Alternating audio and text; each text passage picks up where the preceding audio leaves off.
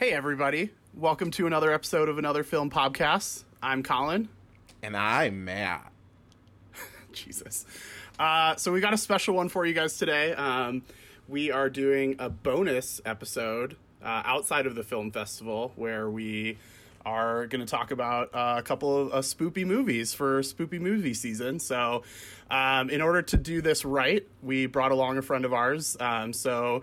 I mentioned him on the last episode. He's waving. You guys can't see it, but it's really cute. Yeah. So this is my friend Joel. We've been friends since high school. Been friends all along. I introduced him to Matt when Matt and I started living together, and so we've all kind of got a stupid text message group thread thing that goes on and is very, very dumb. But we figured we'd bring him along for this ride. So, Joel, if you want to say anything to introduce yourself, go ahead. Hi, I'm Joel. Beautiful. Perfect. You nailed it. So today we're going to be talking about the two Suspirias, the 1977 original Dario Argento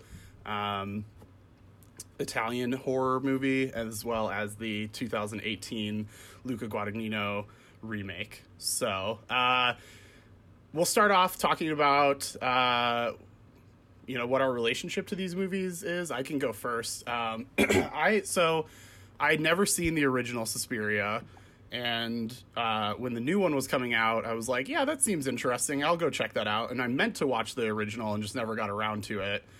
And then I saw the new one alone in a theater and was like, this shit rules. And it's like so fucked up. It's so weird. And I was like, hell yeah. And then I just still never got around to watching the original until last night, which I was very pleasantly surprised by.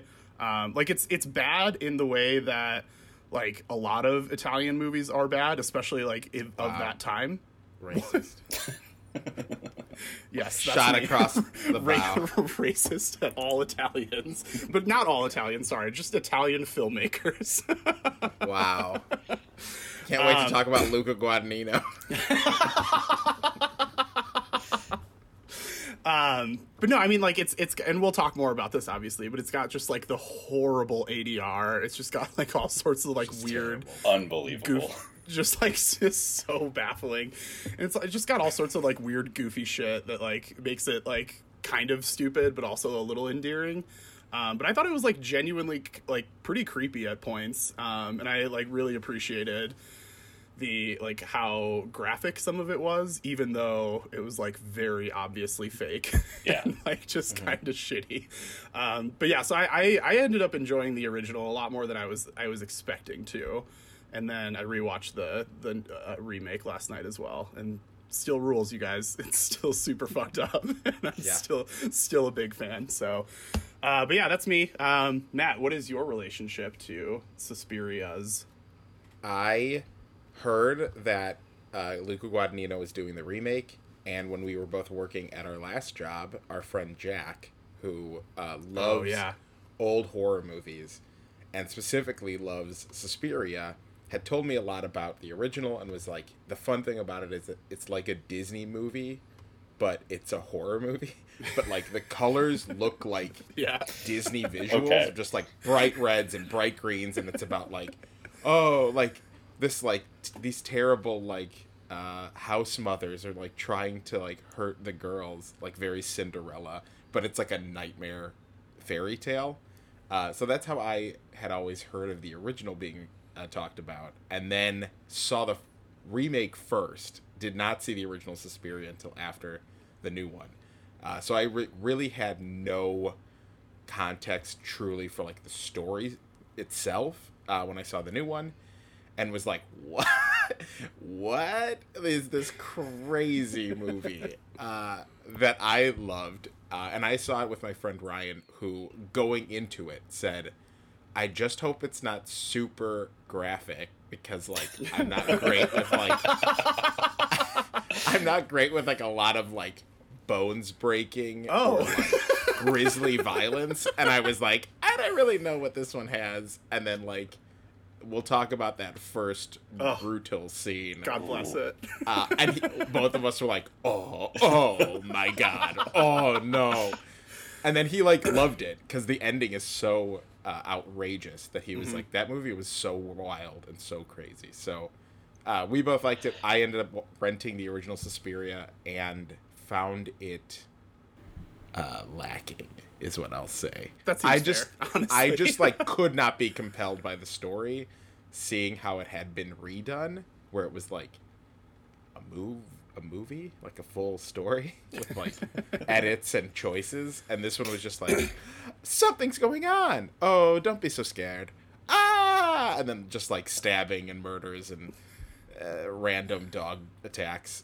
But yeah, I'm excited to talk about it. I did not. I'll be totally honest. I did not rewatch the original for this podcast. You fucker. I couldn't care. That's how much I loved the original, is that I couldn't care enough to watch it again. But I did watch the remake again, and that movie's dope. Joel, you hadn't seen either until recently, right? Yeah, and the original had been on like my to watch list for forever, basically. I remember that like AMC used to do, I think it was AMC used to do like the best horror movies every year, and it was always on the list.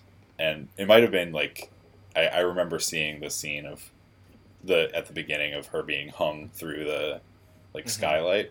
Yeah. And then in grad school in my lab manager is obsessed with horror movies and has like an entire bookcase of horror movies in the lab. Oh, was this? She's was like, it at Cornell? Yeah. I was gonna say, I think I remember that book. Yeah, you saw it. You saw that and all of the Halloween decorations that were still up in April. Yep. Those were the year-round decorations, and then it gets crazier this time of year. But yeah, so that was sitting on the shelf, and I always meant to take it home and watch it, and just never got around to it. So I was really happy that you asked me to do this, because I finally have a good excuse to seek it out and watch it. And yeah, so I watched the original first and then the remake this week, and I have thoughts about both of them. I don't know if we want to yeah, I mean, get like into them now. I mean, as you know, listener of our podcast, we don't really do much by way of like outlining. It's just kind of like, we'll just start talking and see what happens. So yeah, let's hope you watched it before we start talking about it. That's kind of our approach. Is like, you know, the part we're talking about, right? Yeah, probably. But yeah, I mean, if you have anything like in particular you want to start us off with, and we can just kind of see what happens. Yeah, sure. So the original, I agree with a lot of what you're saying. I really enjoyed it. It's got a lot of flaws, maybe. It shows its age a lot. Yeah. But it's got a couple genuinely like strong horror moments. Yeah. And like in the beginning, when Pat is at her friend's apartment and looking out the window, like that was some of the most tense I've felt watching a horror movie in a while. And then those yellow eyes flash, and it's like, oh, this is not going to be scary at all. But then the arm comes through, and then that's kind of like that actually got me to jump. Yeah. So there was a mix, kind of like flashes back and forth between great horror stuff and then stuff that is not aged well. For sure. Then, that's followed by her friend running around yelling, "There's a murderer." Just like pounding on every single door, and everybody's like, fuck off, like, go away. I will say, oh, go ahead. I was just going to say, I like the idea that you hear your friend scream and your immediate reaction is to pound on every door in your apartment building screaming, "There's a murderer." Yeah, I'm trying to think. It's a good instinct to protect the ones you love. Yeah, it definitely wouldn't have been my go-to move, like, when we were living together, and if I heard, like, a scream coming from your room, I probably wouldn't have, like, ran out of our unit and started banging on the doors of all the other units, but... I'm offended, but that's maybe fine. I should have. I mean, like, it luckily, it wasn't a thing that we had to deal with, but... no, I agree. I think the first one, like, the original starts off really strong in that way, because I agree with you. I was like... because I'd seen the remake, so I knew that there was like something about the girl who left, and obviously we can talk about it a little bit later. But the way it's played out in the 2018 version is totally different. But so I was expecting something to happen to her, but I had no idea what it was going to be. So like that whole sequence where she's just like in the bathroom and like the window blows open, I like got a little bit of a jump, and then was like pretty tense. And yeah, like you said, when the hand popped through, I was like, oh, okay, like, let's do this shit. And then, like, the stabbing, like, the gratuitous stabbing, I was like, okay, no longer very, very tense here. Like, this is just very goofy and very silly. And it was like you could see it was like a dude's hand with just, like, a ton of hair. And I was like... What? Like, these are witches. What's happening here? And then like, it was the Romanian dude. That was the only thing that I could guess, was that they like somehow like possessed him or made him do it. I don't really know, but yeah, like it was just like very bizarre. And then also it was like, where is she standing? Like when, because like there's a shot where it's like outside the building, you see her staring out the window, and there's like literally no balcony or anything. And then, like, this arm just comes through and eventually pulls her out. And then she's, like, on some sort of terrace something. Like, does he drag her up to the ceiling? Or, not that it matters, but that was, like, really bizarre. And I was like, what? No, that was a issue that I noticed throughout the entire movie. Like, the sense of place is just completely absent. Like, especially at the end, I noticed it. There were times when Susie's, like... going into the witch's chambers, and it looks like somebody's staring directly at her. Yeah. But then she just moves on, and it like they don't pursue her or anything, so it's clear that she wasn't being like, you never really know how people relate to each other in space or where people are exactly. Yeah. And even like that scene that you're talking about, like it looks like it's just a long hallway, and then she like finds a curtain that she can hide behind, but then there's also like a hallway behind that curtain, and then also a door behind that, and then also a whole nother room behind that. And you're like, wait, what is this like underground labyrinth that they've got going on here?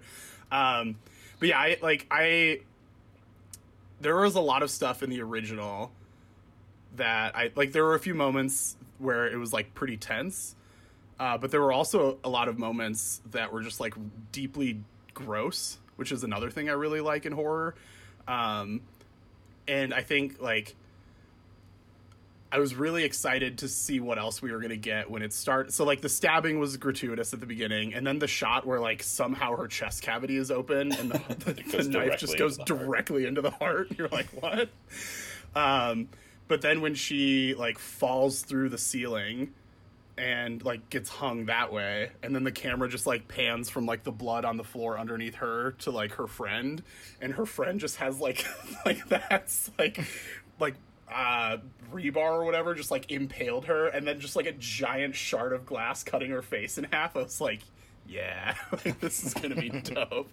And there's a lot of, like, gross shit like that in the original, which I really appreciated. Like, the maggot scene was disgusting. I specifically made one note that just says maggot crunch. Yeah. Oh, God.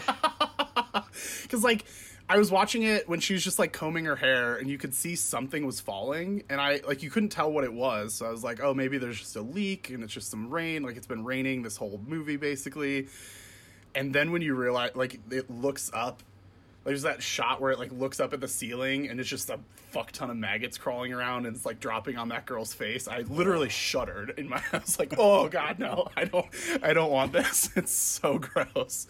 But yeah, I do, like, the things that I tend to like in horror are, like, moments that make me feel uncomfortable, whether that's, like, a disturbing visual or just, like, a really, like, tense scene, or, like, in The Witch, like, just the whole mood of that movie is just, like, really unsettling, and the whole time, like, there's nothing, like, I mean, there are a few, but, like, there's very few, like, traditionally scary things in The Witch, but, like, just the whole time you're just like, I feel weird, like, I feel like I shouldn't be watching this, like, the way they're talking is uncomfortable, like, I'm unsettled by this.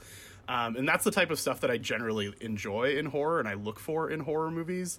And so I think that's part of why the original Suspiria worked so well for me, because it did give me a lot of that stuff where I was just like, ew, this is gross, even though it's pretty ridiculous and pretty silly. And like when the dog attacks the dude and it's like so obviously like a hand puppet that's just like kind of made out to sort of look like a German Shepherd, and it's just like on his neck. You're like, I mean, this looks bad, but also that's pretty fucked up. So good on you, Dario. The other scene that really did that for me was when I think it's Sarah is getting pursued. Oh, and she goes in that room, and it again starts off kind of ridiculous. Whoever is coming at her is like trying to jiggle the lock with a knife or a razor blade or something, and having such a hard time with it. Much harder than it could possibly be. I was gonna say, like, there were so many shots of it just like, the lock lifted and then the knife just gave up. It was like, what are you doing? Like, you're there, man. Lock. Just... Interesting. Steel can't cut steel. But then she jumps out the window and it pans down and she's just in a massive room of razor wire. Yeah. It's incredible. I thought that was, because I was definitely not expecting that. And it also, like, it was fun to watch because you were just like, oh shit, that's intense, and she's definitely gonna die now. But also, like, she was moving around a lot in that razor wire, and there were not a lot of cuts on her body. So I was like, we maybe could have done a little better with some fake blood here. But yeah. I do. They used it all for all the other scenes where it's just gushing. Yeah, gushing. I do appreciate in that sequence though, like when the ghost, specter, witch, whatever, with like the yellow eyes finally catches up to her in the razor wire, and we just get that like close up zoom in of like the razor going across the neck, and it's just like, that was so gross. Yeah. Yeah. But yeah, I enjoyed that. I also thought that the way they paid off the coven aspect was really fun. And I think, like, and we can talk more about how they're different later, but I like she goes out and talks to those guys and finds out that, like, also the way they say occult was really funny. Every single time either one of them said that was really hilarious, and it was extra funny when it was the older dude, the guy who like wrote the book and like very, very clearly did not speak English. Yeah. And like that was maybe one of the worst instances of the ADR situation. But anyway, when he's like, yeah, if you kill the leader of the coven, they're all like, that's it. And so I like the way that this one kind of resolved, where she was just like, oh, okay, I'm just gonna stab you right through the neck, and then you just like see all the other witches like, oh god, like something got stabbed in someone's neck and now we're all feeling it, and then they all just like burn to death. I was like, okay, that's pretty dope. I'd never seen that in like a witch, like, you know, a witch story before. I always just kind of assumed that it was like, okay, if the leader of the coven dies, someone else becomes the leader of the coven. But I thought that was like a fun way to resolve it in the original. But dumb. I thought it was dumb. Really? Yeah, I think it's just like lazy. I think most. Well, sure. I mean, like, you can do more fun shit, but my next pick for the podcast is Alphaville, which is a 1960s movie, and I just don't like old movies, and I think that opinion's been clear on this podcast. But I think stuff like that, where it's just like, and then I don't know, what's a quick way to resolve this? And it's like, she runs into the lead witch, and then before anything bad can happen, she kills her, and then it's over. And it's like, like, this is like, that's the climax, is like, it worked, everything worked, and now she's out and it's on fire and she won. And it's like, that's not that, what? But I also have like a problem in general with slashers of just like the expectations of like, hey, what's that? Oh, I guess it was nothing. Oh, it was over here. Ah, I'm dead. Like, and that back and forth, I just get so bored by. So I'm like not also the best person to like judge a slasher as like fun or not, because I think most of them are boring. I think Friday the 13th is boring. I think Halloween is boring. ugh. Oh, those terrible. I don't even care. Such a bad take. I just think they're so, like, God, just, like, show me something that I shouldn't be seeing. Which I will agree with that, of, like, there are movies like The Witch, or the remake of Suspiria, where you feel like, oh, I should not be seeing this. Like, this is something otherworldly that I've, like, accidentally stumbled upon, and I shouldn't be part of this. And I don't feel like that with any slashers or with the original Suspiria. I'm just like, yeah, this is a movie, and you were like, but what if the blood was very thick? And it's like, okay. I guess that's scary. Like, whoa, and then the hand it pops out, and it grabs her, and you're like, yeah, sure. Like, that's what scary things do. It just feels so like, yeah, this is what you have to deliver on. And I just don't care that much about it. I think that's fair, and I get where you're coming from, because I think generally I agree with that in horror. Like, I don't like they're fun to watch in the moment, like, but they don't ever stick with me, right? Like, there's like that hour and a half where I'm in the theater where, like, I might jump a couple times, I might be tense a couple times, but when I leave the theater, I'm like, okay, I'll probably never think about that movie again. Whereas, like, the ones where I, like you were saying, you see something you're not supposed to, like, that feeling or that image just will stay lodged in my brain forever. And so I do think that there's elements of the original Suspiria that get to what you're saying. But as I said earlier, I think there are also elements of the, like, unsettling other stuff that, like, I appreciated in this one. But yeah, definitely. I mean, I think you have to grade older movies on a bit of a curve too, and sure, I mean, that might mean that you don't want to rewatch them a bunch, but I think, like, I can totally see how this became a classic, because there's just enough of that, like, really iconic stuff that's happening in it that clearly inspired later movies. That, you know, like, the remake looks a lot better, you know, and it built on a lot of things that I think, themes that were left unexplored in the original movie, but it's got kind of some of the core elements that were able to be improved on later. Yeah, for sure. Yeah. I mean, we can take that as a jumping off point if we want to kind of transition to talking about the remake for a little bit. Or there was one more thing that I wanted to touch on with the original, which was the music. Oh, fuck yeah. It's so good, and it just, like, completely takes over at some points. Like, it just becomes basically the soundtrack and the visuals. It's really incredible. Yeah, I'm glad you brought that up, because I meant to say something about that. So Matt mentioned our friend Jack earlier, and that was, like, Jack likes these movies, though he will admit that they're bad. Which is fine. Like, you know, we all love those. There were some scenes in the original Suspiria that, like, super reminded me of The Room. Like, just, like, really bad dialogue with really bad ADR and just, like, really just dumb shit. And I was like, oh yeah, it's been too long. I need to go see The Room again. But anyway, one of Jack's things was that, like, because I think I was talking to him. Jack and I used to work in the same, like, office. Like, our desks were right next to each other. And so I was talking to him about this new Suspiria, and they made an announcement that Tom York from Radiohead was going to do the music for the new one.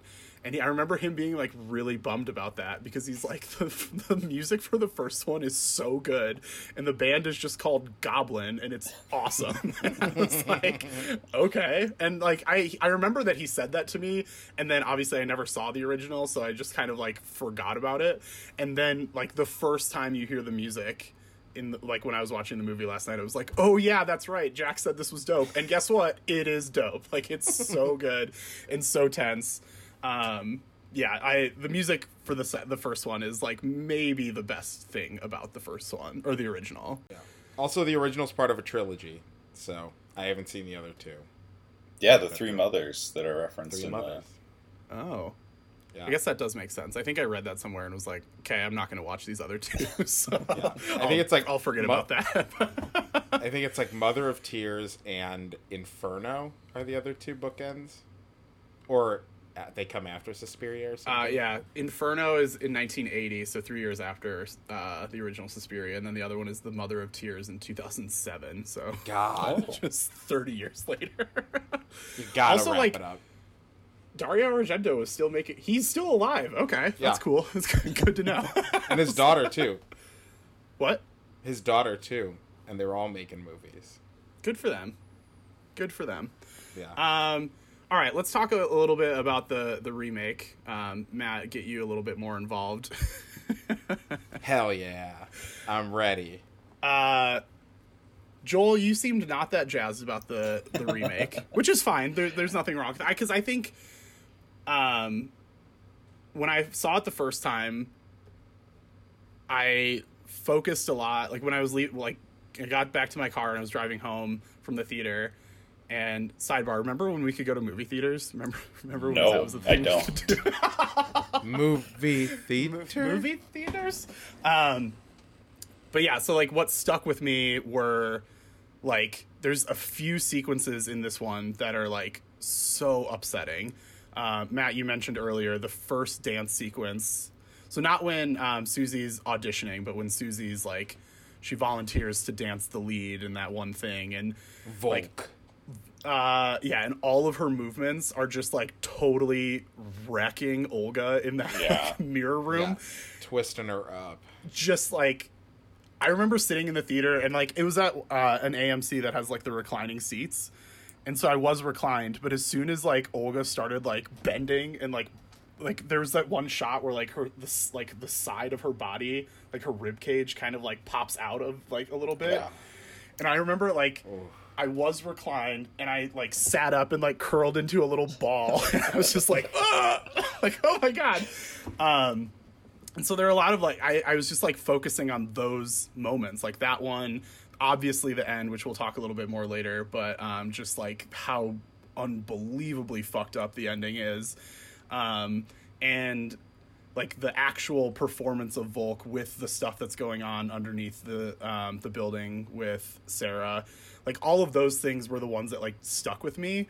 And that's why I was like, yeah, this movie fucking rules. And as I was watching it again last night, I was like, those moments are still awesome. And those moments are still super effective.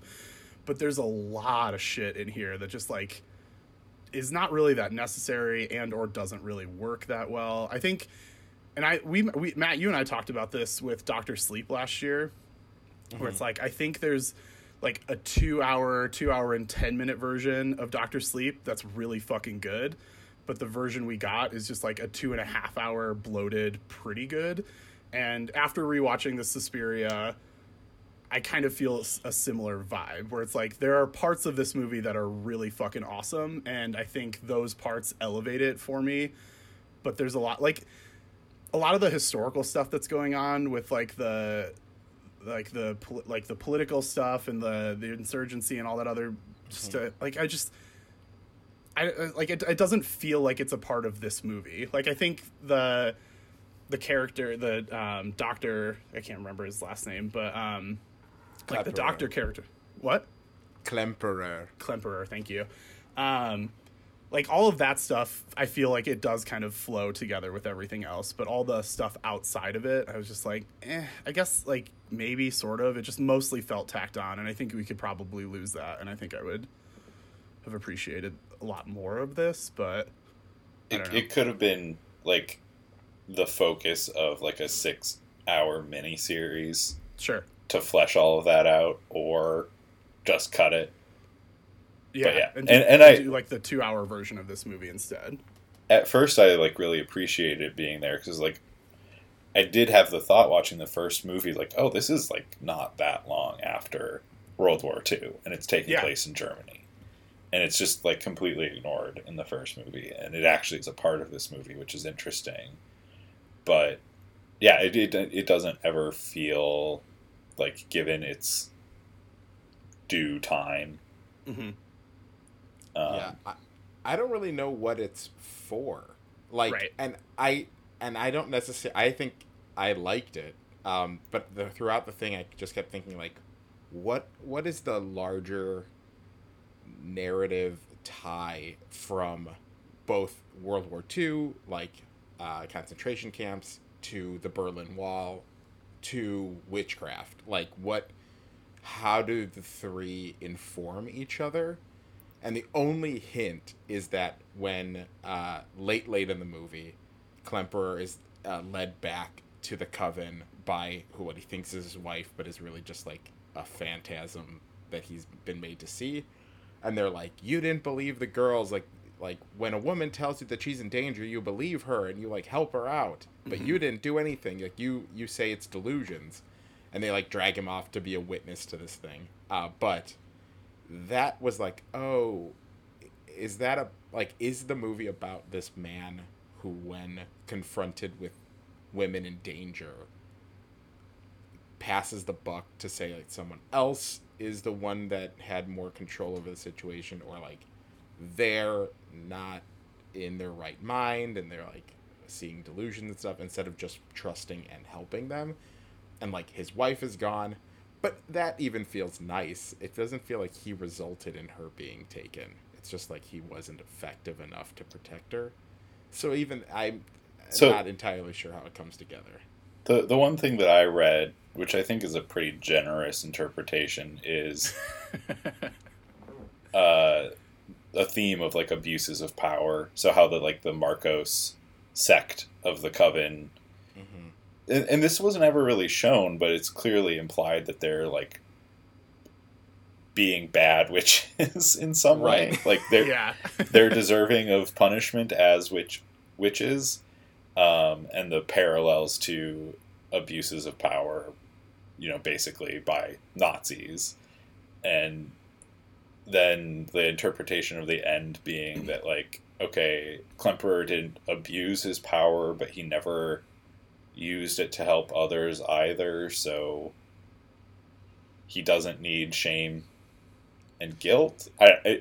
Very, very kind of tortured. There's clearly some idea about, who has power and who uses it or abuses it, but it's really... And she seems mad about the whole thing. I mean, I think we could talk about the ending and how it readjusts everything before it in a way that the original Suspiria doesn't. The original Suspiria is like, this girl, Susie, is in danger. Right. You in danger, girl. And like, she has to survive, and then does by like killing the lead witch and being like, I'm free. And in this one, it's a very different turn. Yeah. In that Susie is Mother Suspiria, or Suspiriorum, and summons a demon. I think so. Death, to do her bidding. Death itself summons him up, and that recontextualizes. Come on up, bud. Come on up. You've been holding on too long. Go ham, dude. Yeah, and that I think changes a lot of like, I think even like the perspective throughout this movie is different from Suspiria, where Suspiria, it's them watching her and being like, we're gonna get her, and her being like, something's up, something's going on. And in this one, every time she does something, they're all surprised by how good it is, by how like she knows these spells just kind of inherently. And like, that's a really interesting dynamic for them to constantly be like, are you looking at what I'm looking at? How is she doing this? What is this? Yeah. And like the ending then retroactively like explains a lot of this, like, who were they voting for, who did they trust, why were they putting so much faith in Mother Marcos instead of the three mothers, which I think is the crime. That was also very vague of like, what did they do? I think it was said at one point that Marcos claimed to be one of the three mothers, and so that was a lie. Gotcha. And instead of like feeding the real mother, and instead of like trying to like find her, they were like, it's Marcos, and she was like, yeah, it's me, and that was the problem. I think. Okay. Vague. It was vague, which is fine. That's a good word for it. Yeah. Well, the other thing that it recontextualized that, I mean, there was a lot that I did like about this movie. One problem that actually seems like less of a problem after seeing the end was I never felt afraid for Susie in this movie. Like, it never seemed like there's no sense of dread of what was going to happen to her. Yeah. And that becomes okay because she was never in any danger. It makes more sense. But as a horror movie, I think you probably want to think that a little bit, even if you're in for a twist. Yeah. And I think they do try and do that with they're clearly like that weird glimmer thing that happens, and they're putting those weird dreams in her head. So it's you kind of it's like they are trying to say something these witches are doing something to her, but like you said, Joel, it's never okay, I'm never scared for her, because she wakes up the next day and is yeah, okay, fine, that was some weird shit I dreamt about last night, but whatever.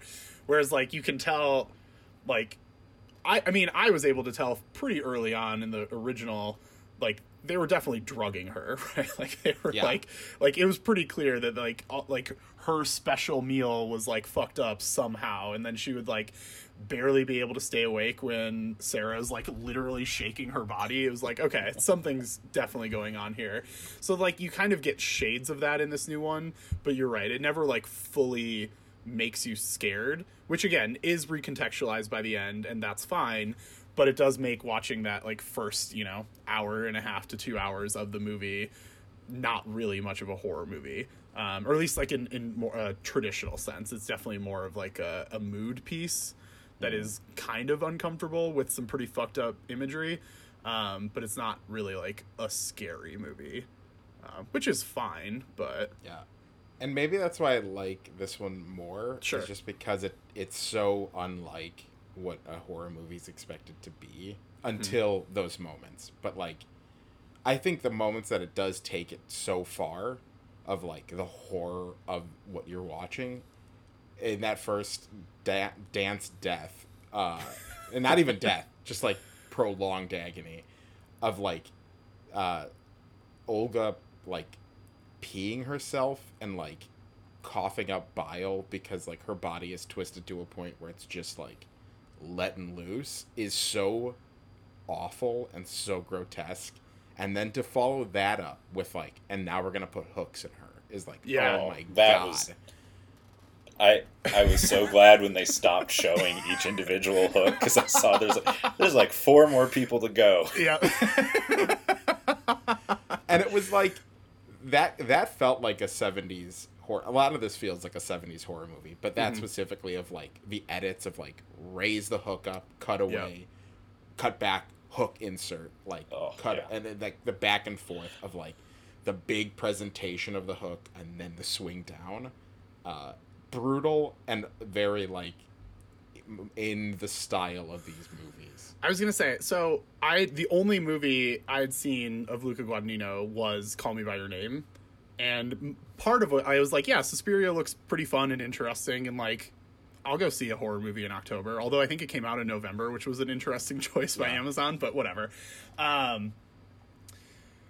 But I was just part of why I was so interested was I gotta see what the dude who did Call Me by Your Name's immediate follow-up that is a horror movie, I have to see what that's like. And so, I mean, we've talked, my opinions on Call Me by Your Name are fairly well known at this point, but one of the things that it struck me about this was how playful the camera was.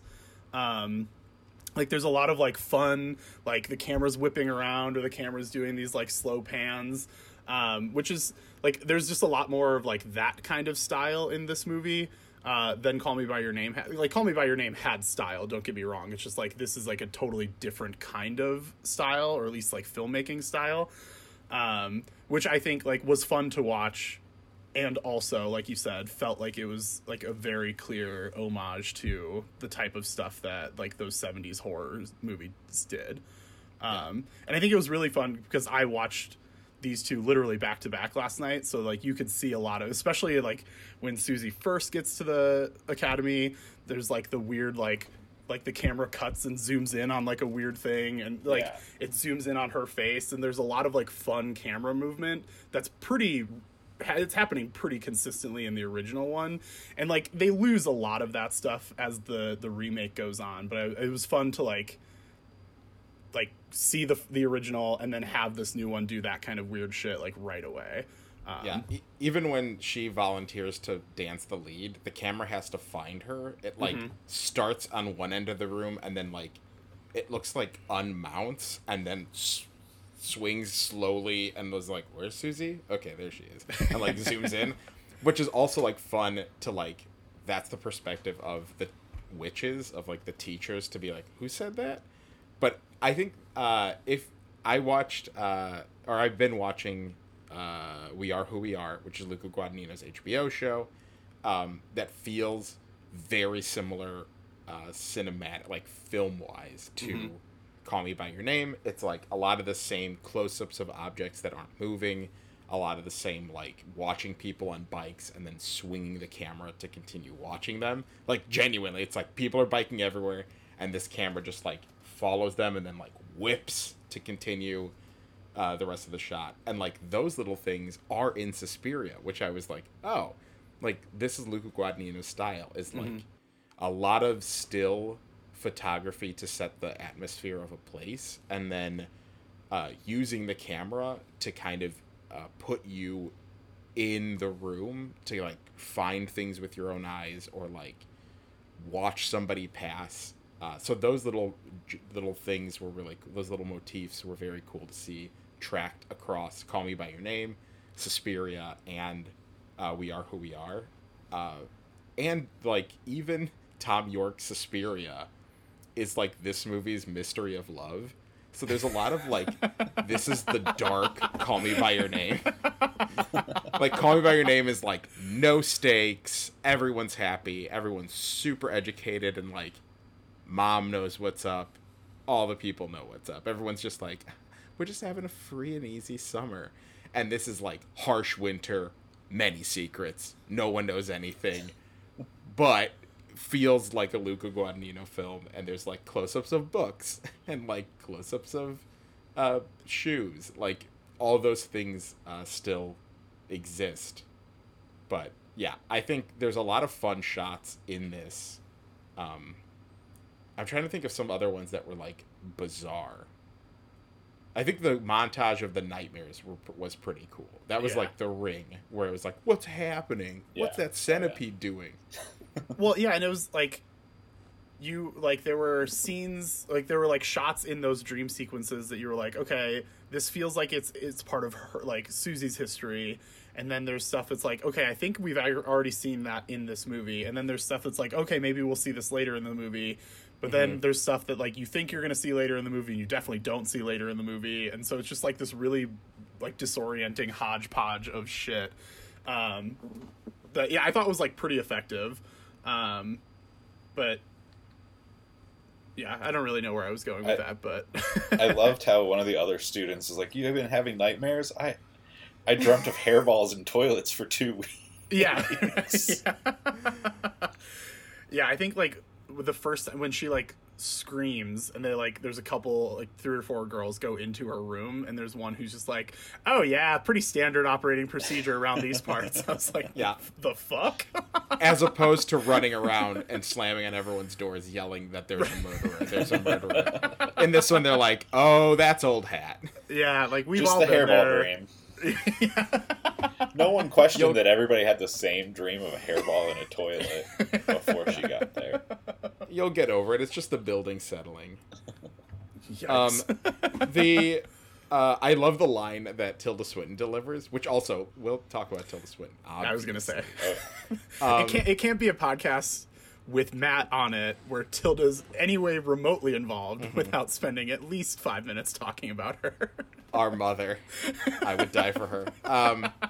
But like I think my favorite line in the whole movie is when Olga runs off and she's pissed that they're like covering everything up and not talking about Patricia before she gets twisted into oblivion. God bless. And Tilda Swinton just shakes her hands off and is like, it's a hot thing we do. And it's so funny and so true of exactly what that teacher would say. It's a hot thing we do. It's like every drama teacher, every acting coach is like, yeah, you know, it just sometimes emotions will get the best of you. I thought it was so funny. I literally just wrote that quote down. It's so funny. Okay, speaking of hilarious Tilda moments in this movie, if we can jump ahead to the climax or post-climax. Yeah. Epilogue. After she's been nearly beheaded, and the other witch just kind of lifts her head up a little bit, and she just gives this, like, glance, and that's it. That's the end of her character. Yeah. Yep. Save it for the sequel.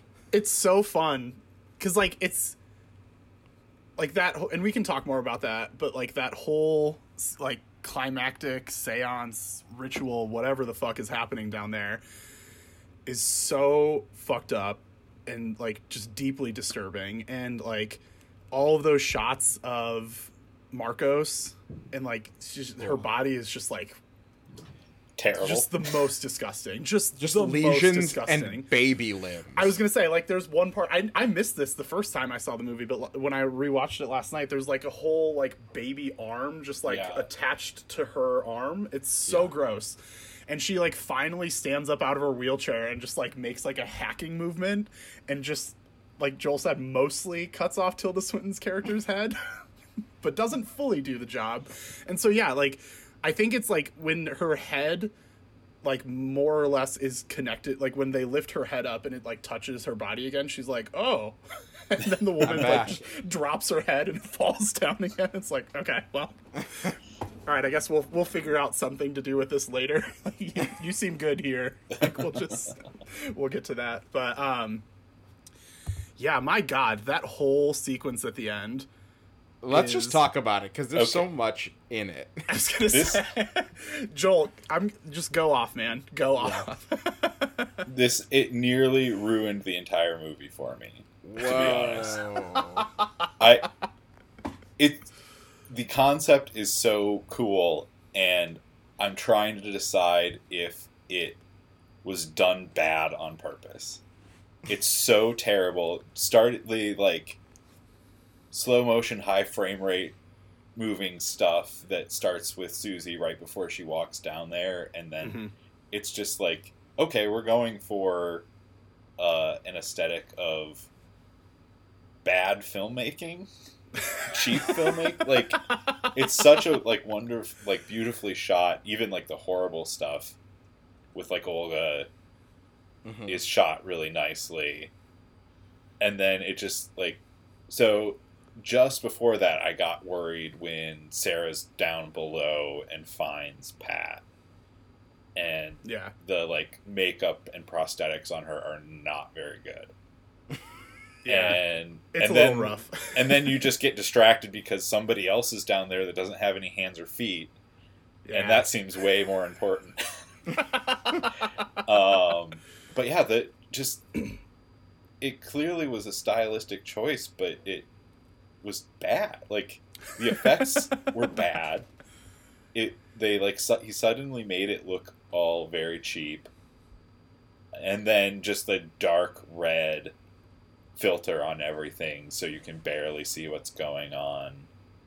I mean, I liked everything that was happening. It was so cool to like have that reveal, and then just have this like death demon show up and start exploding people. And what I really liked about the sequence was then like the first couple people got exploded, and then it started being like cutting to them casting their vote, standing in front of a blank wall, and then back to them getting exploded. Like that was really cool, but I don't know if like their effects budget was just non-existent or they ran out, or if that was like literally meant to be a sort of throwback to the original of like cheaper effects, but it wasn't 70s effects, it was like early 90s effects, and it ended up reminding me of like not quite like an Asylum movie, but something that would like be shown on like a straight to DVD movie, basically. Yeah. So when I was watching it last night, I was wondering, like, maybe the choice to do the red was like a ratings decision. I did think that too, yeah. Because, like, if all of those people were just exploding with blood and it was in, like, normal, like a normal color palette, or at least normal for this movie, I could see the ratings board being like, yeah, nah, this will not fly for that R rating that you're looking for. So, and I don't know, obviously, but like that was one thing I thought of, because it's like the switch to the color red is like definitely a choice, and I think if it wasn't like a dark red, where you could still like if it was just red and you could mostly see what was going on, you'd be like, okay, yeah, like I understand that artistic choice. But the fact that it was the particular shade that they did made me think that even more than an artistic choice, there, like, I think there was something else going on there. And again, I have no idea, but that was kind of what I thought. If it was like a bright red and it was all in red and black, yeah, that could have been incredible. You know, like basically a red and black version of Kill Bill. Yeah. Mm-hmm. For sure, 100%. Yeah, it just made it difficult to see. Yeah, and I think I remember it not having that red because later when they're cleaning up all the bodies, it's just whatever lighting that chamber has, and it's just like very gross. It's just like a pile of like dead ass bodies with lots of blood all over the place, and that like looked grisly. And I think I put that shot across the entire scene to be like, oh, it was really visually grisly. And it is, but like you really only see one person like pop properly towards the end, when it's just like the whole right side of the frame is this body exploding from the middle up, but everything else is so covered that you can't really tell what's happening. I could see the filmmaking being less than desirable. I found I think it looked a lot like, and we don't have to talk about the movie, but Hereditary's finale of like things were like people were in positions that made me uncomfortable, and like the human pulpit that is like three people leaning against each other as like the throat singer is leaning forward and like holding the hands. It was so awful. Just like human people being positioned like objects and like dancing and twirling was like very upsetting to me. Even if it was shot with like a weird frame rate, it was like it did its job of like gross. I hate this. Yeah, I agree. I think like I loved the ending of this movie. And everything you're saying, Joel, is spot on. Like it is like it feels like a totally different movie than anything else that came before. But I just like, yeah, the whole moment I felt very uncomfortable. Like the entire time I was just like, ugh. And like the fact that it like they brought all the girls out to dinner and like, yeah, eat what you want, drink what you want. We're totally gonna fucking like take over your brains for a little bit. It's fine. Have a great night. And like the payoff at the like the next day when the girls are like, oh, I had way too much to drink last night. It's like, girl, like if only you knew. So like I thought that was like really fun that they're just like we're gonna get these girls and we're totally going to hypnotize them and just make them do this like very like all of the dancing. I think that was one choice that I really liked in this movie. Not that like the ballet thing in the first one was fine. It didn't really serve much of a purpose at all, which is not, you know, like it is what it is. Mm-hmm. But I like that this one, like, it's not ballet. It's more like modern dance. And it's all like all of the movements were very like very jagged and just like very like quick. And so I think when you've got like just this if like the place that they're in, right? Like it's like she's like the Marcos and Blanc and Susie / Superiorum are all just kind of like up in that upper area, and you just kind of like see what's in front of them. And there's like Klemperer is just kind of like laying there witnessing all of this, but just like not really doing anything. It's just like, I'm innocent. Yeah, there are guilty men in Berlin, but I am not one of them. And then like all the women of the dance team are just like doing this like really uncomfortable dance that they're just like rah rah rah rah. And then there's like the pedestal that you were talking about, and then there's all like the coven of witches that are all just like sitting there chanting, and it's just like all of this is so uncomfortable and I don't like it. And then when things start exploding, I'm like, oh no, I do like this. I really like this. Yeah, it would be cool if I could see it a little bit better, but like, I know what's happening, and I can see that these bodies are exploding and blood is flying everywhere, and it's awesome. Yeah. Also, I turned on subtitles because I couldn't understand what Mother Marcos was saying. Yeah. And I think that's Tilda Swinton too. It Yeah. is, yeah. So she's obviously Blanc, and she's Klemperer, and she's Marcos. Those are the three that she is. Oh, that makes so much more sense now. I did not know that she was Klemperer. Oh yeah. Yeah. Oh, really? Yeah. I meant to look That's it awesome. up because I was like, this dude is a good actor, but his voice is weird. Oh my god, that's so cool that you didn't even realize it. Because Yeah. people, No, that Early makes on. so much sense. yeah, early on the casting was like, she's playing Madame Blanc, and then all the set photos came out of this like little old man, and they were like, who is that? Is that Tilda Swinton? And then they were like, no, we found this little German man, and this is his first performance. And then everyone was like, that's Tilda Swinton, though. We know that's Tilda Swinton. And they're like, no, it's this little German doctor who... but that's cool that you actually didn't know it was I mean, her. yeah, it was a little bit uncanny valley of like I knew something was weird. Yeah. Yeah. And now Your it hands makes are too so small. much more sense. Yeah. Well, because like I feel like they did a pretty good job with that character's makeup. You're right. Like there was like I can tell something's off, but for the most part, like usually when he's just sitting there and he's not talking, the mouth was the thing that like really was like kind of gave it away. And that actually, in the beginning, I thought that they were doing like an 80-yard callback thing. That's amazing. We'll just have a couple moments. We know Just what a few. we're doing, Yeah, I but- mean, like, it's just going to be a fun little nod to the people who've seen the original.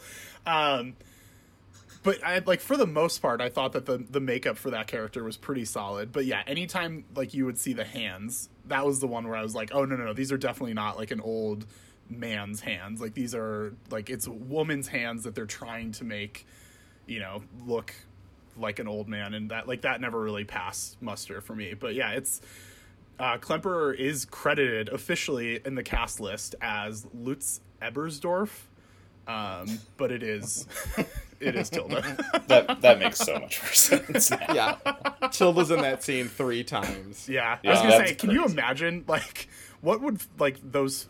Like, I guess she was never in any of the same shots, so they probably could have pulled it off. Right. But But- yeah. She Just cuts off her so- own head.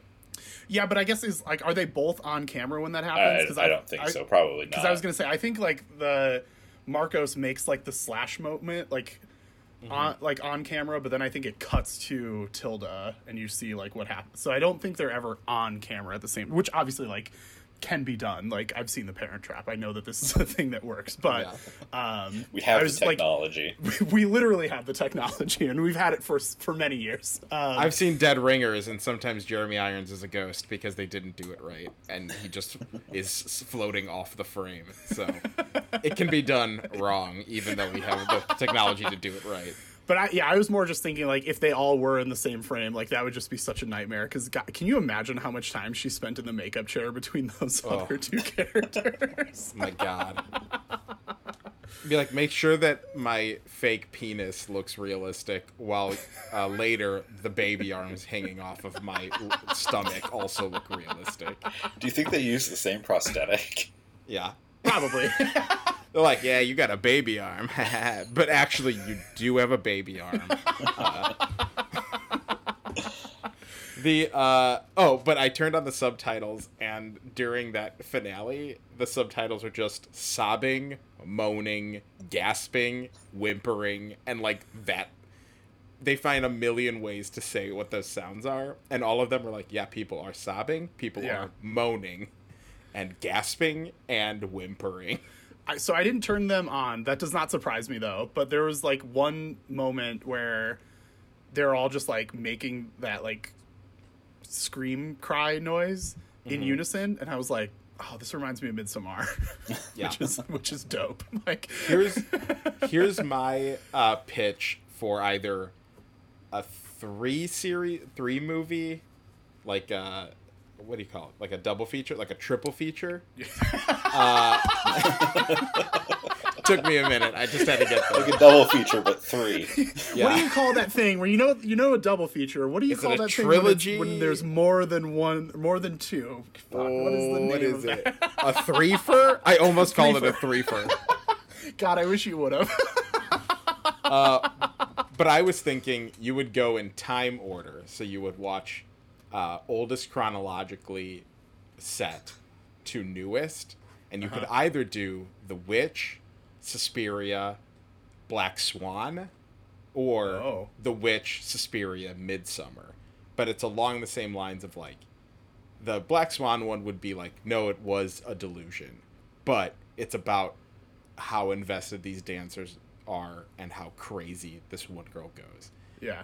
Whereas Midsummer follows the theme of like, you will be embraced by a coven of evil witches. I don't know. I think you could make it a 4fer. Yeah, I was going to say. I mean, let's be honest. We're all stuck at home. We're not really doing much. And this winter's about to be the worst winter of our lives. So, like, let's just really... What? Yeah. The worst winter of our lives yet. So far, to this point, yeah. So, like... Yeah, don't discredit 2021 being a total trash fire, too. But yeah, let's just, like, really steer into the skid on that one and just make ourselves feel fucking awful. Yeah. I think the only thing is that, like, the magic of Black Swan is proven to be false. That, like, there was no one was out to get her except herself, and now she's going to deal with the consequences. Whereas Midsummer, and, I mean, even Hereditary are all about this, like, there is a secret organization. You are the one we've been looking for, and you're our new friend, and you're gonna raise evil with us. Oh, I also want to make sure I say, my mom would hate Suspiria, the new one. Like, the original, she'd be like, this is gross and dumb. And the new one, she would honestly curse. She would be like, this is an evil movie. This is wrong. Like, this movie is something you should never have shown me. For, like, many reasons, but, like, especially the finale. She would be like, what have you brought onto this house? She would not be into this in a big way. Such a sweetheart. God bless her. her. If that's not the sign of a good horror movie, what is? Yeah, right. I agree with that. My brother watched Devil's Advocate and was like, I feel dirty afterward. And then I was like, that thing has pretty bad reviews, so I don't know if that one deserves feeling too bad. I don't think any smart evil person made that one. Was it did he feel dirty because of Keanu's accent? Probably, I think. In that movie? I was to say, I've never seen the movie. I got the case. I'm familiar with how he talks in that movie, so I feel like that checks out. Another thing, just like total non sequitur that I thought was fun, when the one weird witch who's just always kind of off on her own and kind of standing in like space and then running off, she just stands up and just totally fucking stabs herself in the neck, and everyone's like, oh my god, stop the bleeding. So bizarre. At first I thought they were just gonna like not react, and that would be like a relatively normal thing to happen at dinner. Like, oh god, par for the course shit going on here. Yeah. Margot stabbed herself again. Get her cleaned up. Yeah, patch it up. I also I really like the sequence where so like the one thing that kind of got the closest to like a traditional like scary moment where I was kind of tense was when Susie or Sarah is under the school trying to like figure stuff out, and like the prosthetics weren't great, but you could just like see that weird body moving in the background with no hands, and you're like, oh, like, is that gonna get her? And so there's that like moment of tension, and then when she's just like walking down that hallway and you're like, oh god, what's gonna happen, and you just see these dark spots appear on the floor, and I didn't realize what they were until you find out that it's a hole, and she steps in one and breaks her leg, and the bone sticks out, and it's like, oh god, oh no.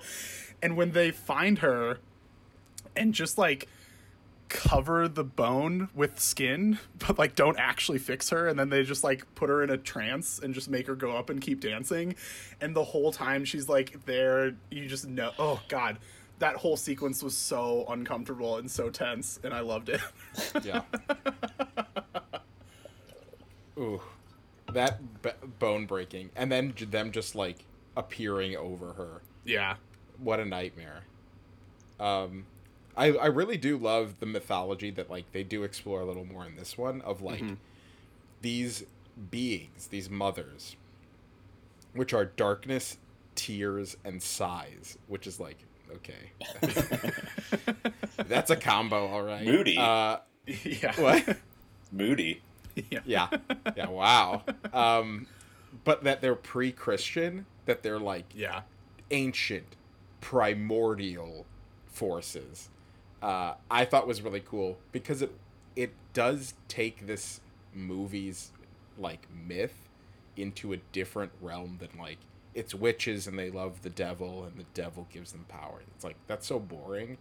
So why not make it like the words that we're saying sound like gibberish because they're too old for you to know, and the energy that flows through us is like ancient.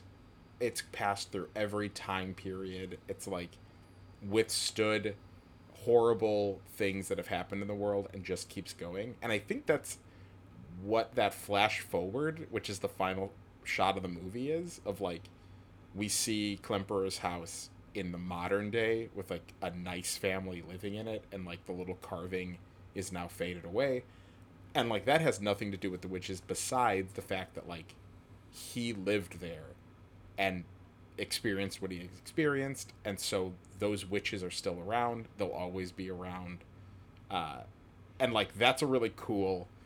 I really liked that they like did that sort of exploration of like what would these energies be, and what would be required of like they're ancient primordial gods basically. Yeah. They need some blood sacrifices. They need some crazy ass old ancient rituals of gutting people and throat singing. Yeah, that was really upsetting when they like the hook comes back into play later, and they're just like literally just ripping them open and pulling out their innards and just like smearing them around. It's like, no, I don't want this.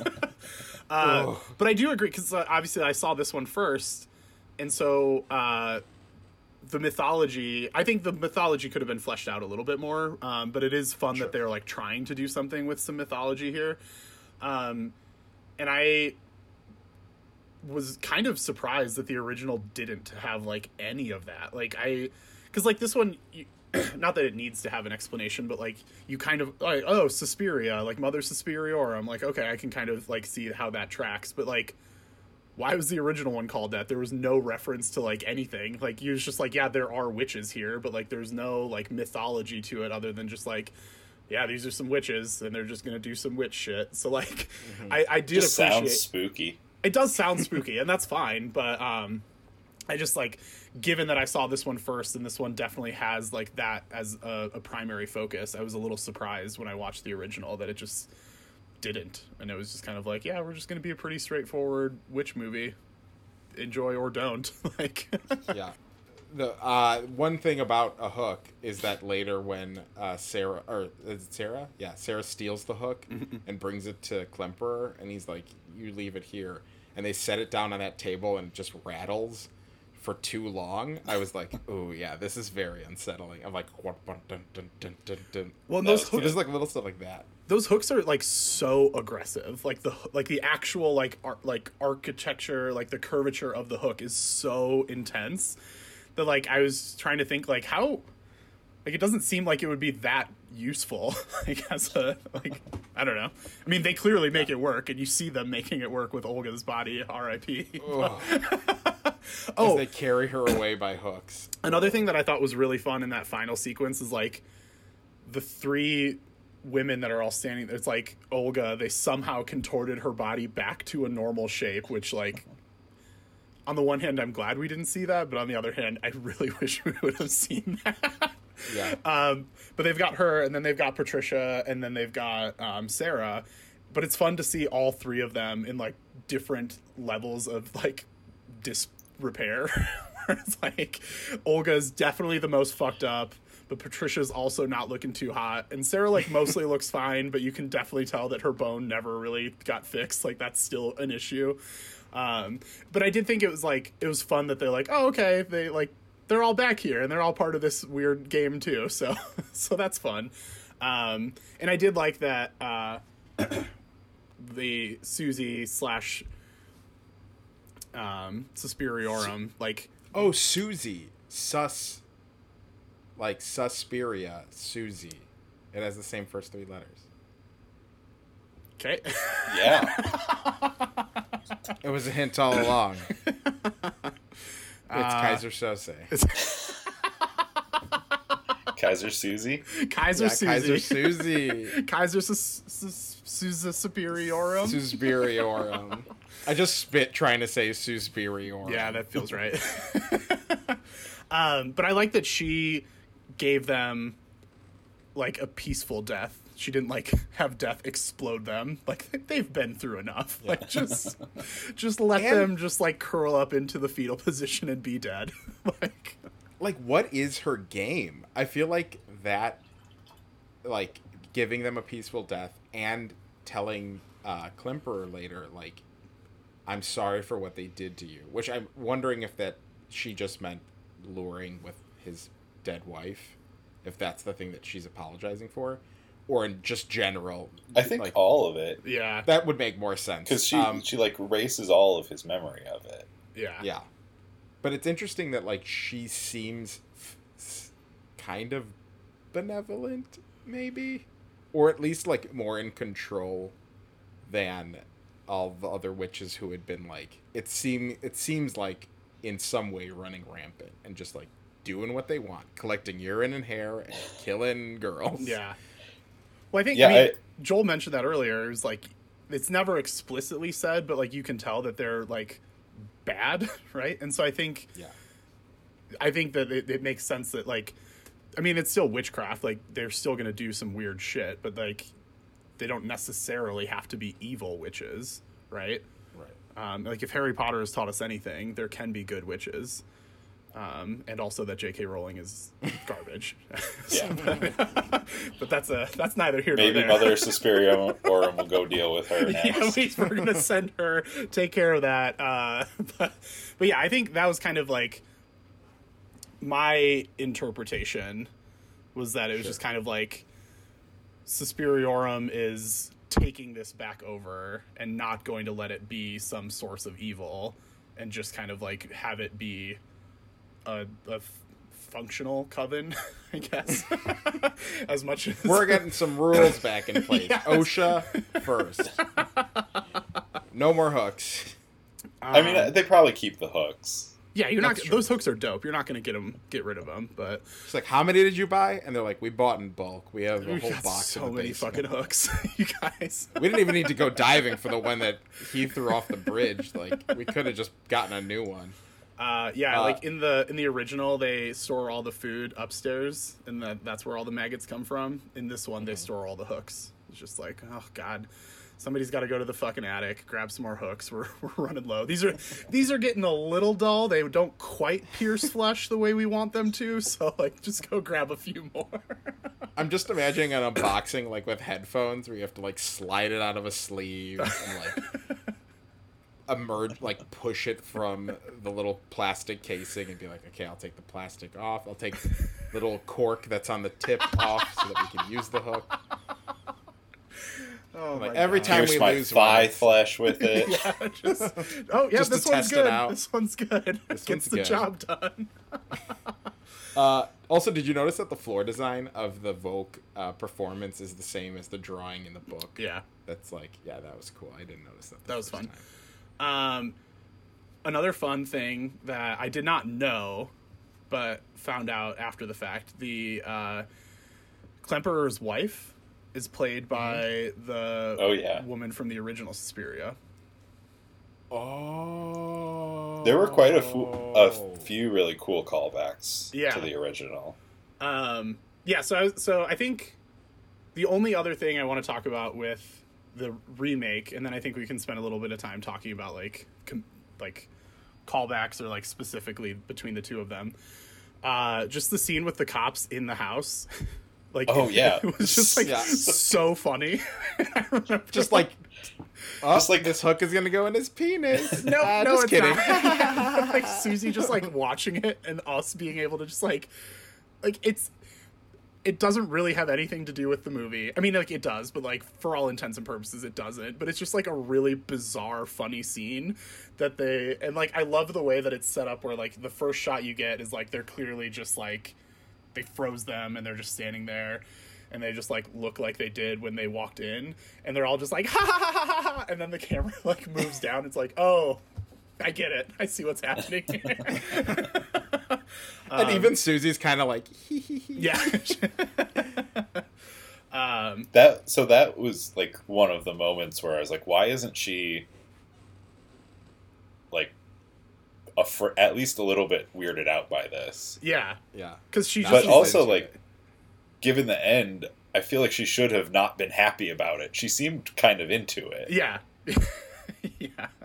Yeah, maybe she was like, I'm willing to go along with it until they bring me to that chamber so I can get death on their ass. I can't let them know that I'm. I can't play my hand too quickly.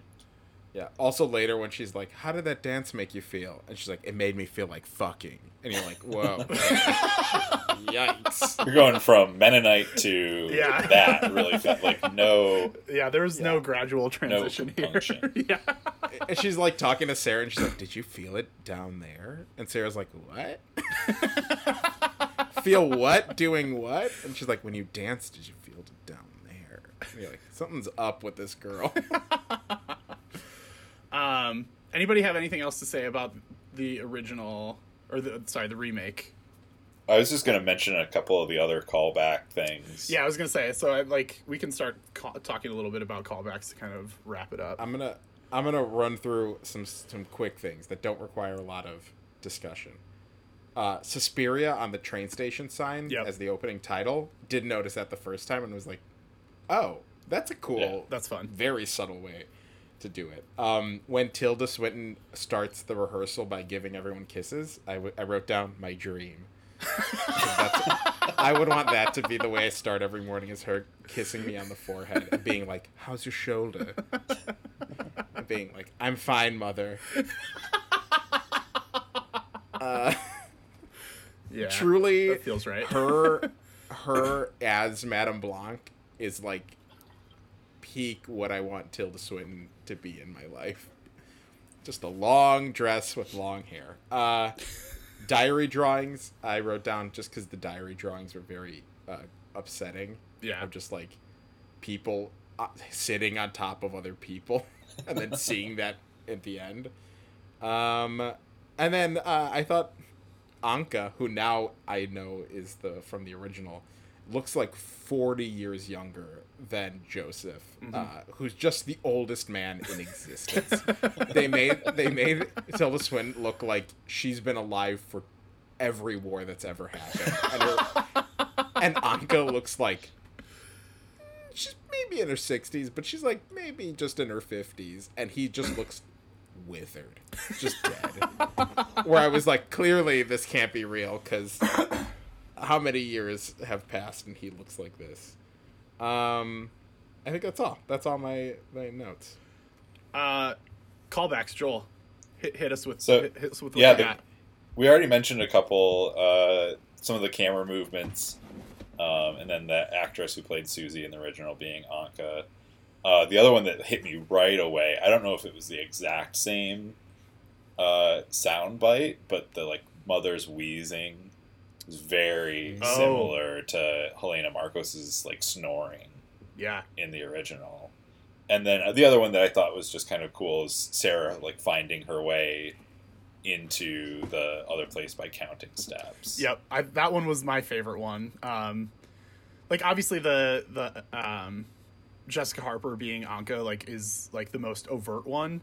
If you know it, I had to look it up after the fact, but that was my favorite one because like the step thing in the original is just so weird. like I just the way that like Sarah is like, oh, I can't believe I didn't realize that they weren't leaving. Like, I can't believe I didn't figure that out. Let's count the steps. And then she's like, okay, it's 4, and then it's 6, and then it's 20, and then it's, but it was just like, what? Like, this doesn't make sense. It's a like, little if you, like Nancy Drew. yeah, I was like, this is ridiculous.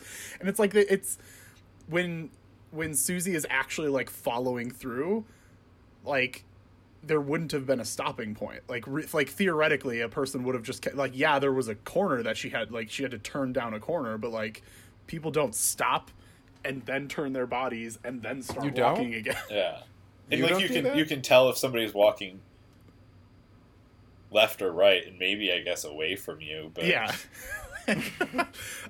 So I thought that was like a really goofy thing, which like whatever. It's the 70s. Like, but I thought that was a really goofy thing in the first one. So I really like the way that they like made that reference to the original, but B, actually made it more realistic in this one, where it was like, oh, there's something here. Like, there's something going on between our rooms. So now I'm going to count to a certain point and then count back. And I was like, oh, that's a really, really clever way of bringing that in, and also making it not dumb. Yeah. Did you have any other callbacks or anything that we didn't bring up, Matt? No, I don't think so. Okay. I wrote down one thing too that was like Tilda Swinton refers to the new Volk, like what they're making it into, as like the struggle of rebirth, which then it was like, oh yeah, and that's Suspiria, like that's Suspiriorum.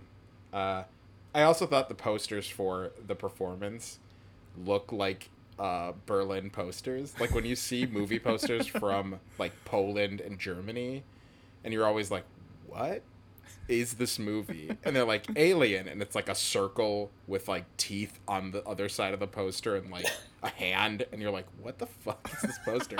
And like this performance was just like weird limbs and like an eye, and it was like, yeah, this, while it looks like something evil, it also just looks like that's the posters that Berlin puts up. Pretty par for the course. Yeah, just like weird bodies go in different directions. The building itself is really cool too.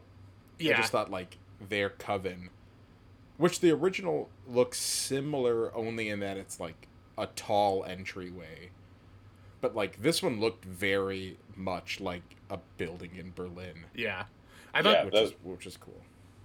The other one was like very like old, like classic building, and this one was like very like brutalist. Yeah. Yeah.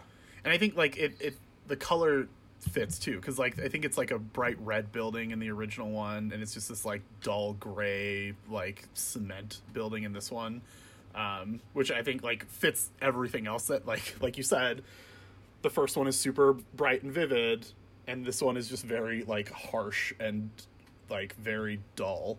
So I think like it is fun that they made the buildings look similar, but still like tied to the everything else that's going on. Yeah. It's interesting they didn't have a skylight in this one, actually, as far as callbacks go. Like that didn't make its way into this one, considering like I just saw something the other day. It was either like a coaster or floor mat or something that was in the design of the ceiling. Yeah. Like the skylight. Cool. And I was like, oh, that's kind of cool, because it was just like the red, blue, yellow triangles. And it is interesting, actually, that he didn't do anything with the skylight as a concept, or even just visually something similar. Yeah. We get none of that. Huh. You should see if you can get a scarf with that skylight pattern, so it would go with your Shining scarf carpet pattern. Yeah. Another movie that I respect but don't care that much about, personally. But that pattern's very cool. The pattern itself is very cool. All right, shall we move on to the categories? Yeah. So tattoo ideas. I mean, the most obvious one is just Olga's fucked up, destroyed body, because it's the best part of both of these movies. But I'm open to other suggestions.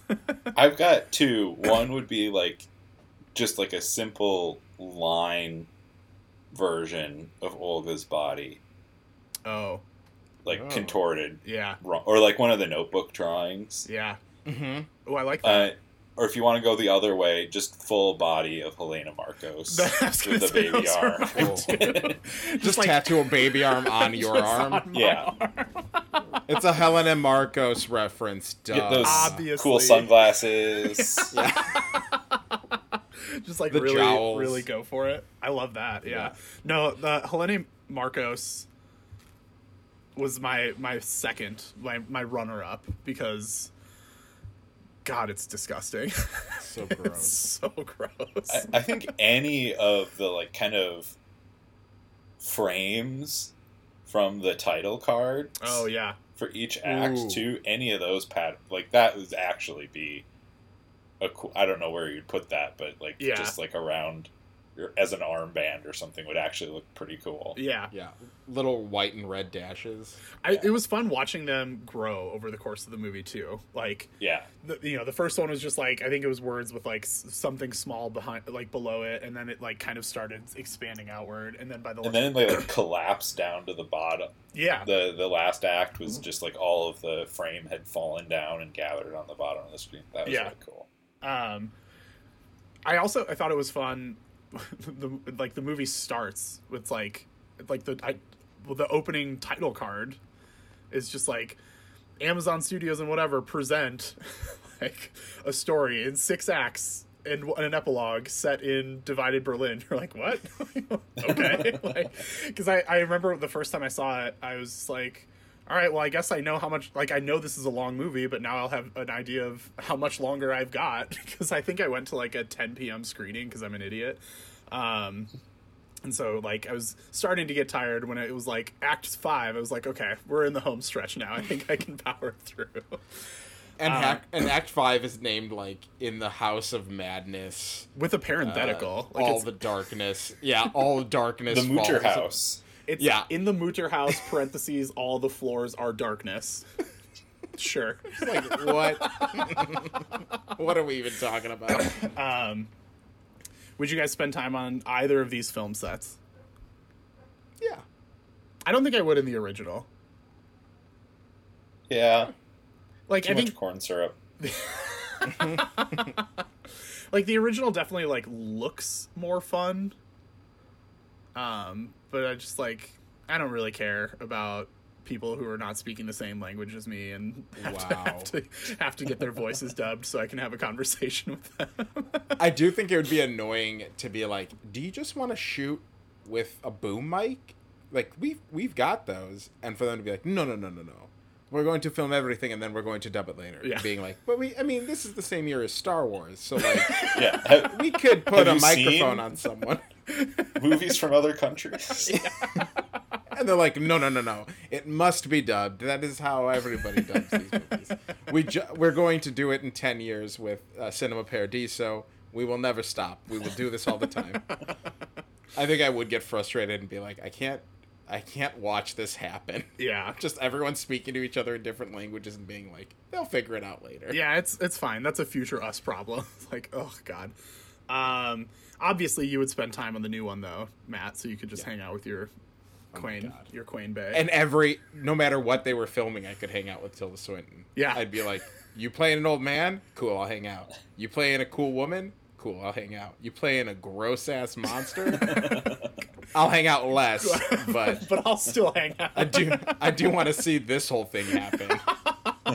It would be fun to be on set when they're filming the final sequence because, in real life it wouldn't be all dark red and you could actually see what's going on. So, that would But be- it also might look dumb of like this guy Sure. in this Halloween costume pointing at people and them going, ah! And falling down as everyone else is like naked and dancing. Yeah. And then they're like, okay, cut. And they're like, okay, bring the bathrobes and like bring our coffee because we're so scarred from filming this. I did see there's a little thing on Amazon Prime that popped up, I think during the credits, where it was like a little trivia thing, and Dakota Johnson's apparently in an interview with Elle magazine said that like shooting this movie fucked her up so badly that she had to go to therapy.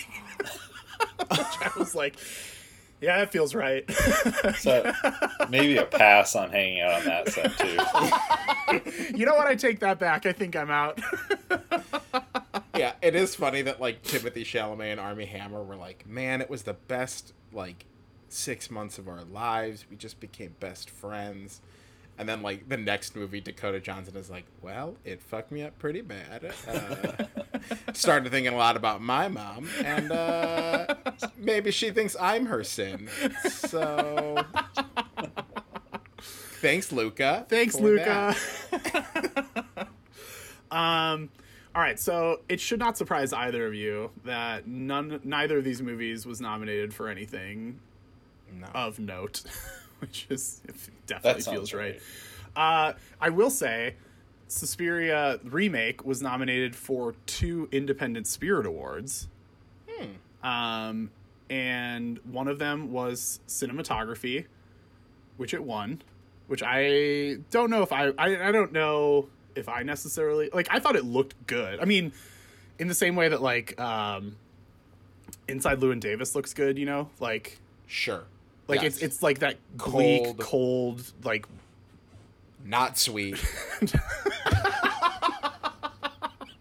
bitter, not sweet at all. So if you know any guys like that, give them my number. But yeah, I don't know if I would have said that it should have won. Here are the other ones that were nominated that year. Madeline's Madeline, which fuck all the way off with that. That's No. I love it. Have me back on and we can talk about that. Wildlife, Mandy, and We the Animals. So like Mandy should have won, right? Like, Oh yeah, I would say Wildlife. Wildlife did look beautiful. I thought Mandy I- was just oversaturated. but I Maybe we feel can like do that. if this was the end of this was shot like Mandy, Yeah, Oh yeah, that would have been much more successful. for sure. that's true. And then the other thing, it wasn't really, I don't think nominated necessarily. It's just, it won the Robert Altman Award, which is just presented. It's like an ensemble, like cast award at the Independent Films Spirit Awards, which I think it probably deserved that. Cause like, I know Yeah, all, like, Tilda, you got 3 different Tilda. Tildas. and Dakota Johnson. Dakota Johnson was good at doing the thing that she needed to do. So, you know, Yeah, sure. Her vacancy really worked with this movie of just like not really seeming like she's all present. yeah. And it like worked really well, especially for that last scene where she's talking to Klemperer. Yeah. I was like, I feel very calm and like settled with you, even though you're like this all powerful being. You're like a wizard. So this is Yeah. the only thing I've seen her in. Really? Yeah. I mean, saw she's her not on in a lot of SNL. stuff, but like, And- neither of you saw 50 Shades of Grey? No. Oh, no. No. And I was a little bit worried, only having known her as the actress from 50 Shades of Grey. Oh. But I was like, no, I thought she did a good job. Yeah, you're right, man. I think she did what she needed to do for this role. Like, it's not a very showy performance, but it's not supposed to be. And I thought she was really effective at doing the thing that it needed to be. Yeah. Because I think she's like mostly just fine. I haven't seen a lot of her stuff, but like I'm very rarely like, oh fuck yeah, Dakota Johnson. It's usually like, yeah, she does a passable job in whatever I've seen her in. What else besides 50 Shades has she been in? I know I saw her in SNL and I was unimpressed in a big way. I was like, yikes, are you even trying? She has a very small part in 21 Jump Street, which is pretty fun. Oh. She's I so don't remember that. so she's one of like the other. So it's like Jonah Hill and Channing Tatum are like the 2 like main partners. She's one of the other people that's in the Jump Street division. It's okay. her and the black girl whose name I definitely can't remember, but did the theme song. They're the ones who like make an arrest like every time they're on screen. They're like, yeah, we just busted up another drug ring at this school.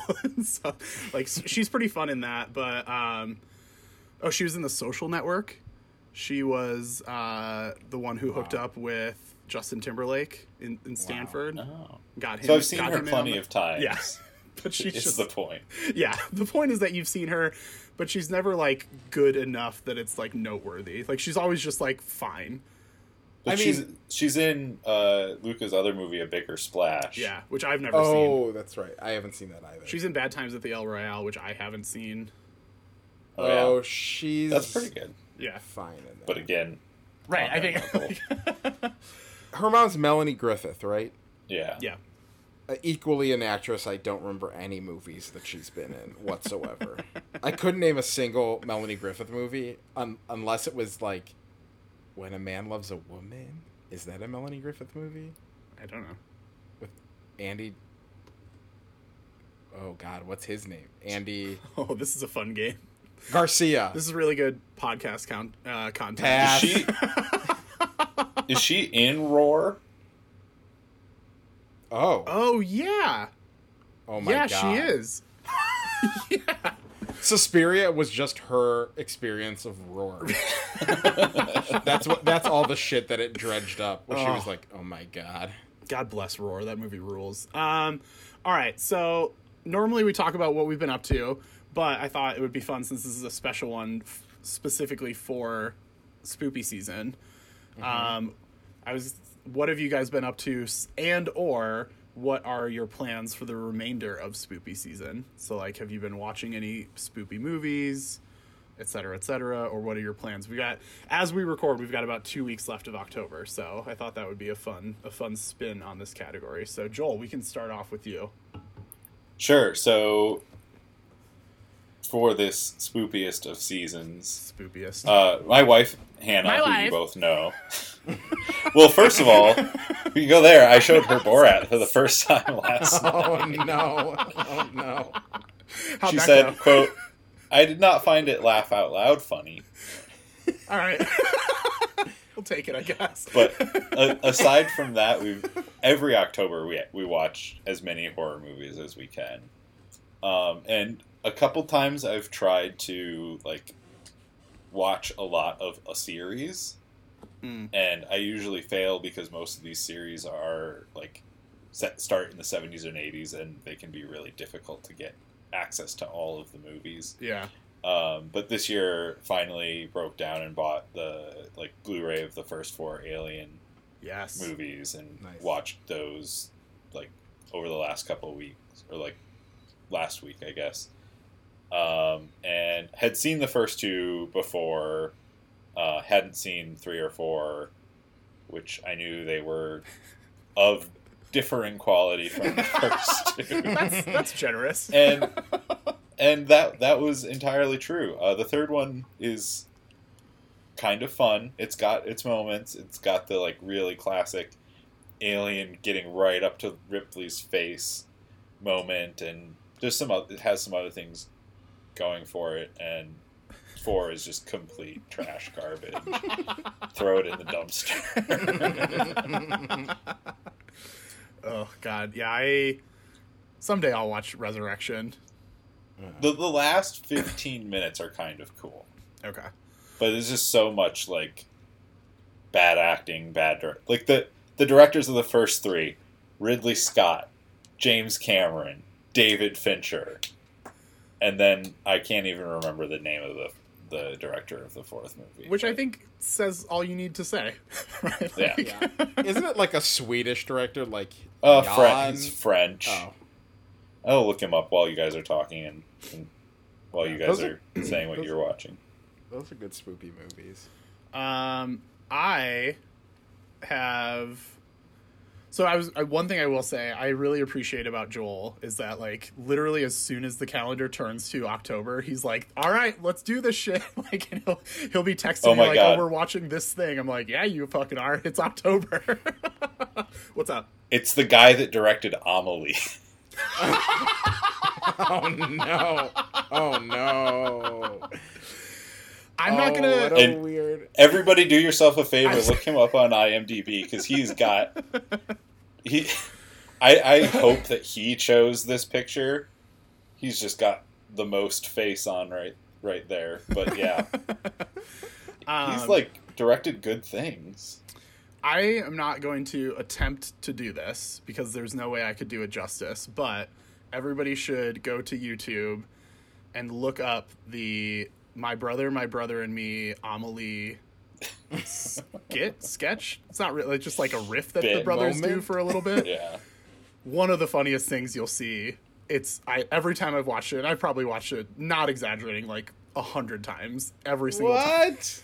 It's like a minute and a half long, and it always makes me cry, like laughing. I'm laughing so hard. Like, why would I not just keep watching that? It's so good. If you need a little pick me up, go do yourself a favor and do that. But yeah, I watched The Fly, the 1986 version with Jeff Goldblum, and How'd you watch it? it was streaming somewhere. Liar. I mean, my brother-in-law. I wanted to watch The Fly, and I had to watch Dead Ringers instead because that was the only Cronenberg I could find. My that I brother-in-law heard of. works for Dish, and so he has like access to all of the movie channels. So I think it was on like Showtime or Stars or one of those two that I like normally would not have had access to, but because my brother-in-law hooked me up, I had access. My brother-in-law. Anyway, Must be that nice to have a family member that works at the cable company. It doesn't suck. I will say that. But yeah, that movie is super gross. Like that body horror shit that I love. That movie is so disgusting. And the final like 15 minutes of that movie Just awful. just ruined my night. Like in the best possible way. But it is so gross. Cannot Yeah. recommend that movie highly enough. There's like a lot of horror does like blood or like organs or like goop, but few movies make scabs so much of like sheets of skin Yeah. falling off Yep. part of the vibe. Yep. And The Fly fucked me up as a kid. Yep. I saw The Fly way too young and just saw the ending when he's like vomiting on stuff Yeah. and parts of his body are crumbling off and was like, this is the worst nightmare I've ever seen. And then I saw peacock feathers at a house we went to and it looked like a fly and I was afraid to go into the room that had peacock feathers because it looked like the fly. So that movie fucked me up, and I haven't rewatched it since I was a kid. It's but so good. Brundlefly. God. And then the other night I went over to my sister's house and I brought my projector over and we did an outdoor movie because it's finally ? I think fall is here in Denver, and I think it's going to be a little too cold for us to do it again. But we watched The Thing, which by the way still rules. 1982. Not quite as good as the 2011 version, but you know we all make sacrifices. Be gone. I cast you out. But it was really fun. We started the movie at like 8, and it was pretty comfortable outside. And then by the time the movie was over, it was actually like pretty cold. So the fact that they're running around in Antarctica really Yeah, really that's a worked nice out. little bonus. And that movie's still gross, and I love it. And my sister and brother-in-law have 2 huskies. And reminder, if you haven't seen that movie in a while, it starts with some Norwegian dudes trying to murder a husky, and so that wasn't great for my sister. And then, A husky in quotes. well, sure. And then, like 20-ish minutes later, that husky just starts mutating and gets all sorts of fucked up, and also didn't go over well with my sister. So you know. And hoses down other huskies Yeah. with juices. Choices were made, and I'm proud of those. My sister might still not be happy with me, but hey, we're good, I think. But yeah, I'm planning on watching a few more. I really just want to get done with Bly Manor on Netflix. It's not that good, but I'm like 6 out of 9 episodes in, and I just want to be done with it so I can move on to other actually scary and or good horror movies. So I think I'm probably going to do that. But I was going to talk to you guys because I think what I'm going to do at some point between now and Halloween is replay some of Last of Us Part 2, because Oh yeah. the like chapter 7, and I don't want to say too much just in case anybody who's listening hasn't yet played the game, but chapter 7 is one of the coolest video game experiences I've ever had. Like, there's so many cool sequences throughout that chapter of this game. And some of them are just, like, really cool visually, and some of them are just, like, actually scary, and some of them are a combination of the two. And that's by far the scariest thing that's happened. Like, I mean, COVID's pretty fucking scary, but outside of, you know, like, the existential and literal, like, pandemic frightening nightmare that's really happening, this has been the most, like, that, like, playing through that game and this, like, chapter in particular is the thing that's definitely, like, fucked me up the most this year in terms of, like, pop culture horror type stuff. So I think I'm probably gonna redo that. It's the day that I always talk to you guys about. It's the hospital. It's the hospital. We could just say it's the hospital. It's the hospital sequence. It's the hotel that they have to, like, descend down the hotel to get to the ground floor. Like, it's that whole day. So good. It's so good. Yeah. And just so scary and so disgusting. The parts you're talking about, I just screamed the whole time. Yeah. My character just ran around and I screamed, going like, no, God, oh no, oh my God, oh no, please. Yeah, so I think that's going to be something I do at some point in the next couple weeks. I'm pretty excited about it. And also, you know, if you still, Matt and I talked about it a while ago on the pod, but if you still haven't played Last of Us Part 2 and you have a PlayStation 4, get on it. That game rules. Yeah, if you don't like it, you can blow. I have not watched a lot of horror movies yet, but we will be, if weather permits, we'll be watching a movie outside tonight with some friends.